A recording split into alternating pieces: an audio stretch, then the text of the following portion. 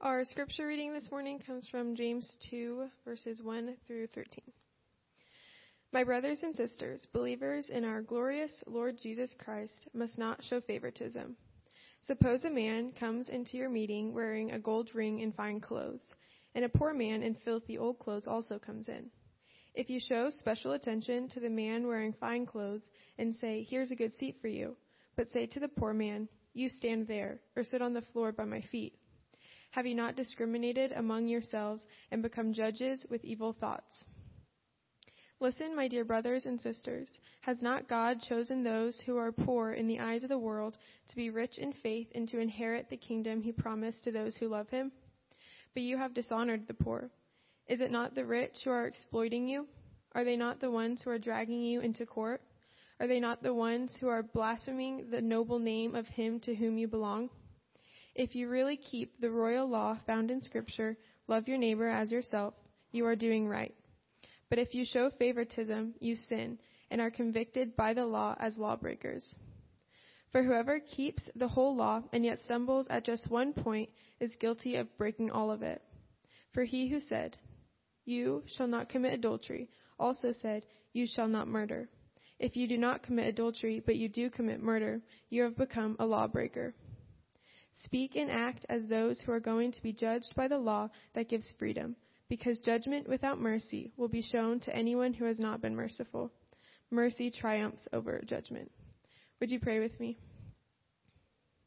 Holy Spirit, pour out upon us wisdom and understanding, that being taught by you in the Holy Scripture, our hearts and minds may be open to receive all that leads to life and holiness. Through Jesus Christ our Lord. Amen.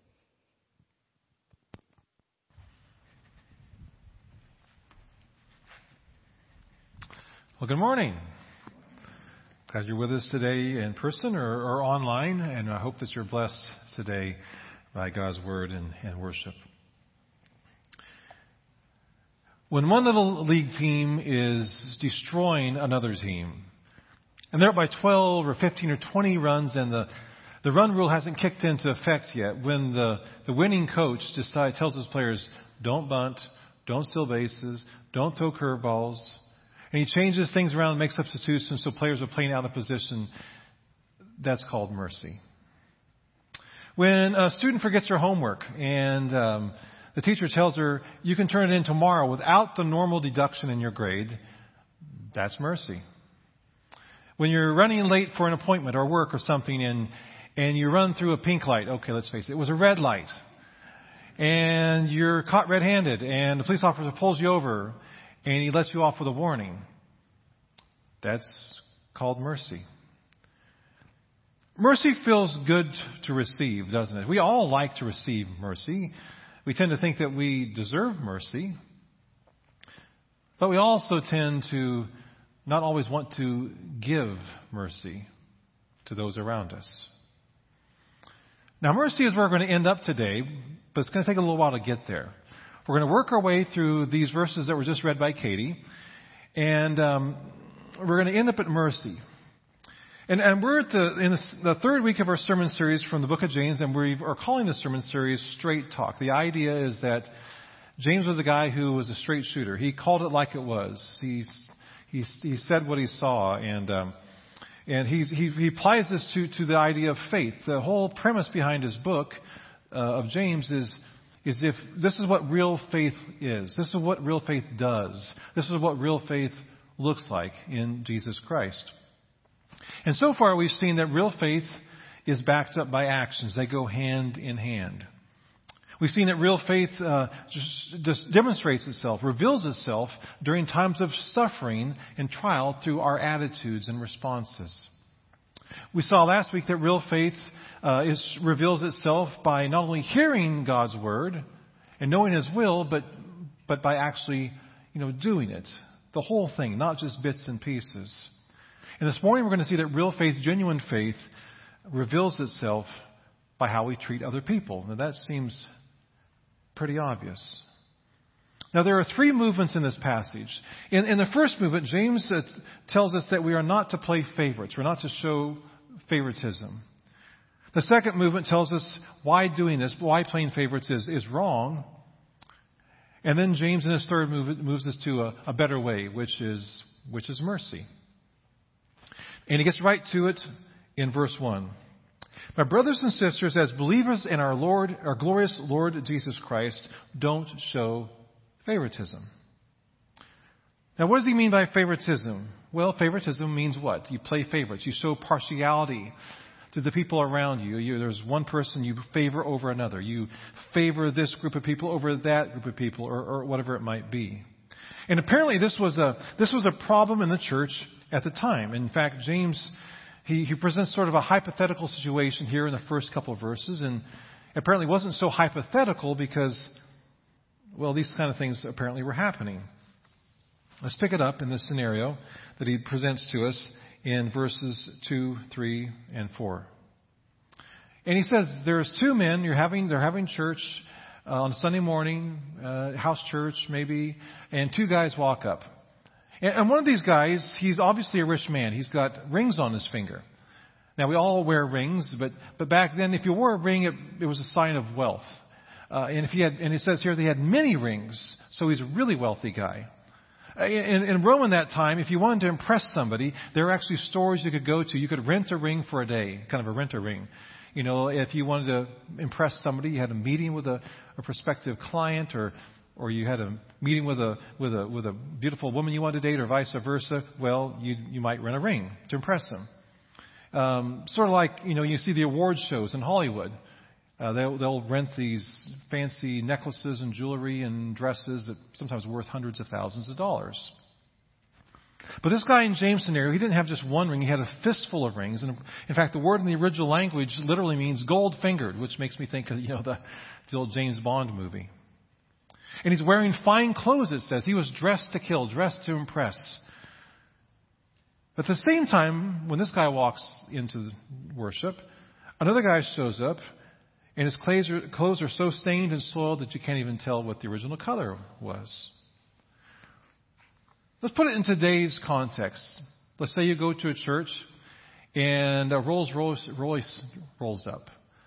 And the door opens and a chauffeur gets out. He opens the door and a guy gets out. He's wearing a Brooks Brothers suit. He's got a Rolex watch. He's got designer shoes, designer sunglasses, and he walks up to the front door. At the same time, there's a homeless guy. He comes up and he's pushing a shopping cart. And it's filled with plastic bags. We don't want to know what's in those plastic bags, but there's something in there. And he's wearing, 2 or 3 or 4 layers of clothes, and they obviously, by the smell, have not been washed for quite some time. And both of them enter the lobby at the same time. Now, imagine that the ushering or greeting team at this church, they trip all over themselves to help out the rich guy. And the homeless guy is just ignored. And the people run up to him with, hey, here's a cup of coffee, sir. Do you have any questions? Here are some brochures. Let me usher you. Do you want to be up front? Do you want to be on the side? Where would you like to sit? They give him the whole works. And the people who collect the offerings are watching this guy thinking, boy, I hope he drops something big in the plate today. And the homeless guy is still standing there by himself, and so he walks up to an usher, and the guy says, okay, I'll give you a seat. And he takes him to the far corner off to the side, where he won't, disturb people or be a distraction. And James lays out this sort of scenario, and then he hits us with this zinger. He says, when you do this sort of thing, verse 4, have you not discriminated amongst yourselves and become judges with evil thoughts? Now, I'm pretty sure something this blatant and obvious wouldn't happen in our church. We're not perfect. We try to get it right. We don't get it right all the time. But this sort of blatant, outright discrimination, I sure hope not. But suppose, for instance, that this morning a sports car rolled up and out steps Patrick Mahomes. He's got on his Super Bowl ring and he's all dressed up real well. He's or maybe and he's got Big Red with him. The coach Andy Reid's with him as well. Or if that doesn't work for you, maybe you're a Broncos fan.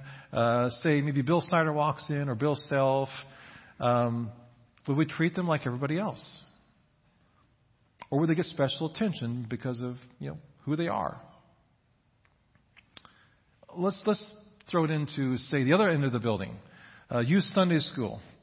And all-state stud athlete walks in, or the homecoming queen that everybody likes and everyone wants to be friends with. They walk into fellowship hall. Are they going to be treated the same as everybody else, even the maybe quiet science nerd who's got an acne problem and doesn't have friends? Whenever we treat people better or worse than others based on some sort of external criterion like wealth or class or race or school or status or power or appearance or behavior, we're guilty of playing favorites, of favoritism.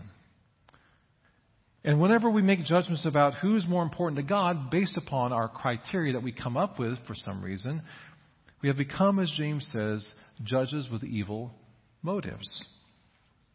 And James says that's wrong. Now we might think, well, this is kind of the way of the world. I mean, this is kind of how you do things. You kind of grease the skid. You kind of, this is how you move up and make a difference. This is kind of what you have to do. But let's take a look now at the early church. Why was this a problem for them? Remember, believers were new. This was a new faith, a new religion, kind of new way of following God. And they were scattered all over the Roman Empire, and they were a minority. They were persecuted. If they got any press, it was usually bad press. They were at a disadvantage socially and economically.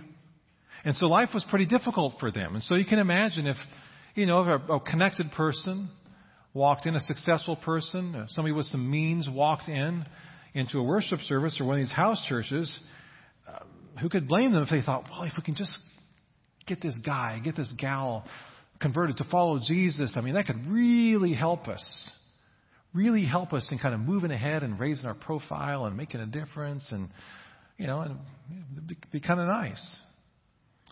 I mean, that's how the world works, right?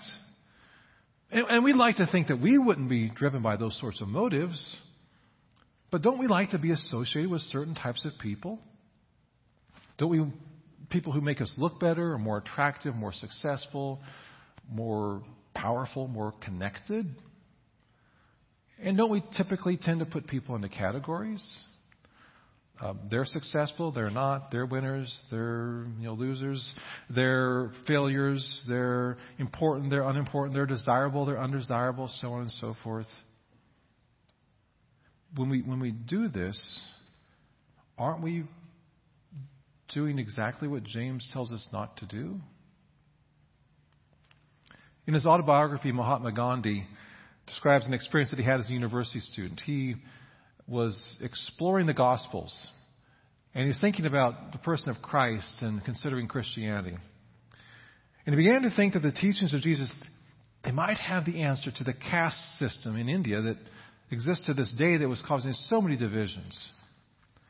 And so he decided one Sunday that he would visit the local church and afterwards talk to the pastor about his questions about the faith and maybe even think about becoming a Christian.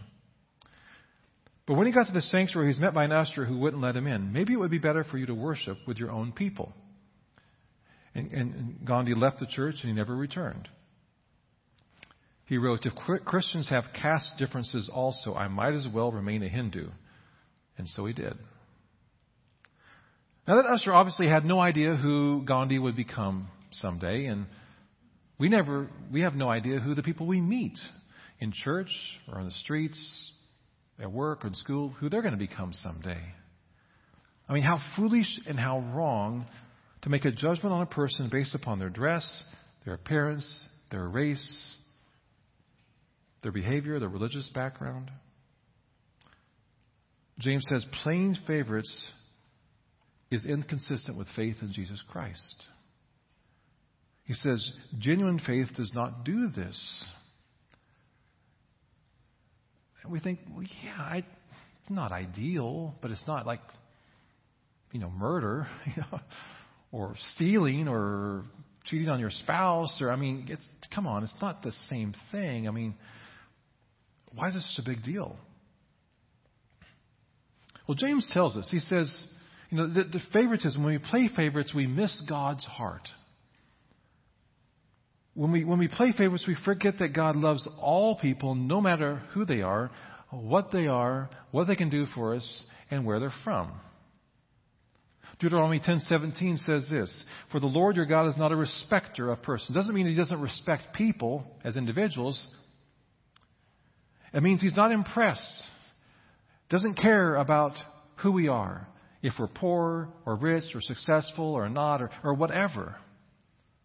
Every person matters to God, and so much so that when a person is being marginalized or overlooked or ignored or hurt in some way, God's heart goes out to that person. You see this over and over through the pages of Scripture.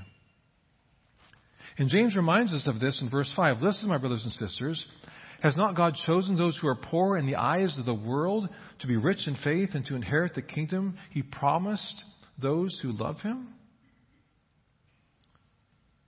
Jesus said much the same. "Blessed are the poor in spirit. Blessed are the meek. Blessed are those who mourn and are hurting. Blessed are those who are persecuted." It's not that God loves them more than He loves anybody else. It's that His heart goes out to them because they are at such a disadvantage, socially, materially, and otherwise. And when we forget that and we play favorites, we miss God's heart for all people. I mean, think about Jesus Himself. The Son of God comes into the world by the world's standards. He was a nobody. He was kind of a loser. Born out of wedlock. Spent the first 2 years of His life as a refugee in another country on the run. He grew into a young man and he became a small town carpenter. Nothing wrong with that, but he wasn't really going places. He probably did odd jobs here and there to help out his family and to make ends meet. At the age of 30, he begins to make a splash finally.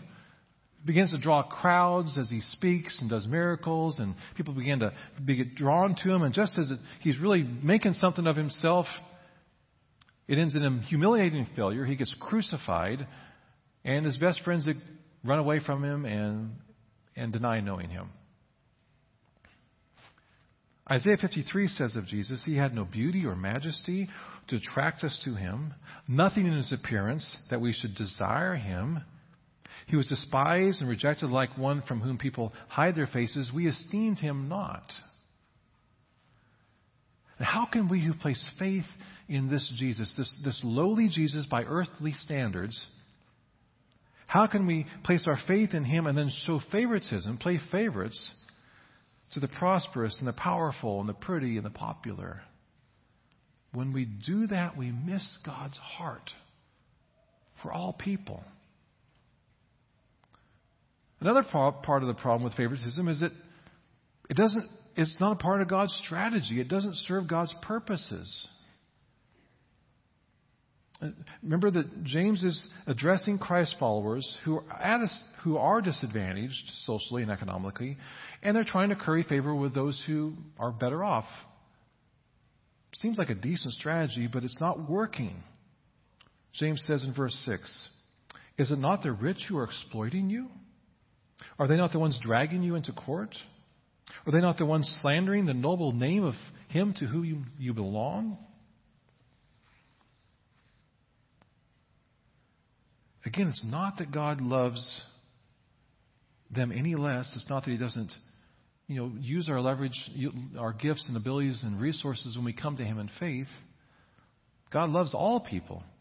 It's just that God knows that typically the hurting and the lonely and the sad and the discouraged and the wounded and the needy and the poor, the lost, they're the ones who are most ready often to receive the good news of love and forgiveness and grace. And that those are often the people who are most often overlooked. Again, go back to Jesus' life. Who did He surround Himself with? Who did He associate Himself with primarily? Fishermen, tax collectors, prostitutes, lepers, drunkards, beggars. Listen to what Paul says about God's strategy. "But God chose the foolish things of the world to shame the wise. God chose the weak things of the world to shame the strong." So when we play favorites, we not only miss God's heart, we're not in sync with God's strategy. Take a look now at verse 8 and 9. "If you really keep the royal law found in Scripture, love your neighbor as yourself, you are doing right. But if you show favoritism, you sin and are convicted by the law as lawbreakers. Now, what's the royal law? Remember, Jesus has asked, what's the greatest commandment? In Matthew 22, Jesus says, love God with all your heart, soul, strength, and mind, and love your neighbor as yourself. And then he says, all the Old Testament, all the law, all the prophets hang upon these two commandments. I mean, do you like it when you're ignored or overlooked? Or there's an obvious injustice or preference or bias against you? Say you're standing in line at the DMV for 45 minutes to get your license or something like that, or registration, and somebody walks in and they clearly know the person at the desk, and they just cut right to the front. Nothing happens. We don't like that, do we? And every time we show preference to somebody because they can give us something that we want, we show preference to them over somebody who can't give us something that's going to benefit us. We break the royal law of love. And every time we jump to a conclusion about a person's character based upon some sort of external factor or criteria, we break the royal law of love. And every time we look down on our noses at somebody because of how they dress or speak or vote or behave, we break the royal law of love. Maybe think of it this way. What if tomorrow there's a report that came out that the government had figured out there was a terrorist threat in a certain area where 6,000 Americans would die at the hand of a killer? What would we do? We would spare no expense. We'd spare no effort to ensure that they were saved and cared for. And yet we know that in Africa tomorrow, 6,000 people will die of HIV/AIDS. Do we value the lives of Americans more than those of Africans? Does God love Africans with AIDS less than He loves Americans? Does God love believers more than He loves atheists? Does God love Christians more than He loves Muslims? God is no respecter of persons. But sometimes we are. So James has kind of hit us right between the eyes in his typical fashion, but he doesn't leave us there, thankfully, because now he brings us to mercy. Look at verses 12 and 13. Speak and act as those who are going to be judged by the law that gives freedom, because judgment without mercy will be shown to anyone who has not been merciful. Mercy triumphs over judgment. I love that. Mercy triumphs over judgment. Thank God for that. If we have real, genuine faith that truly understands what Jesus Christ has done for us, then we will show mercy to others, just as God has shown mercy to us. Not just a little bit of mercy, not more mercy than most people, but we show mercy to others just as much as God has shown mercy to us. That's what genuine faith does. And who are we that we should make judgments about somebody else's worth or significance or value simply because they don't look like us, they don't run in the same circles as us, and because being associated with them doesn't really benefit us? James says if we want to receive mercy, then we are to give mercy just as God gives to us.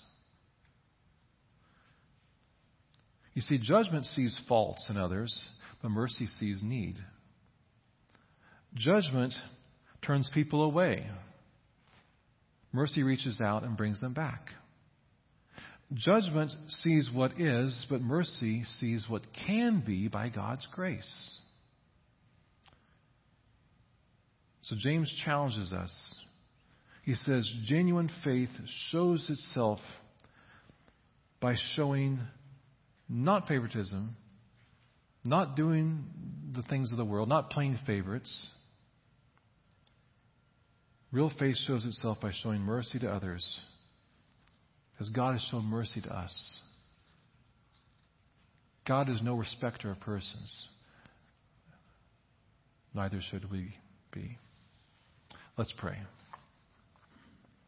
Father, we thank you for your mercy. We thank you for the mercy you've shown us in your Son, Jesus Christ, your Son. And we thank you for the sacrifice that you've made, Lord Jesus, so that we no longer are condemned, no longer stand judged and found wanting. Thank you for loving us despite our faults and our flaws and our failures. Lord, forgive us for the times that we play favorites and don't show love and mercy. Help us through the power of your Spirit to love all people as you love them. We ask this through Jesus Christ, our Lord. Amen.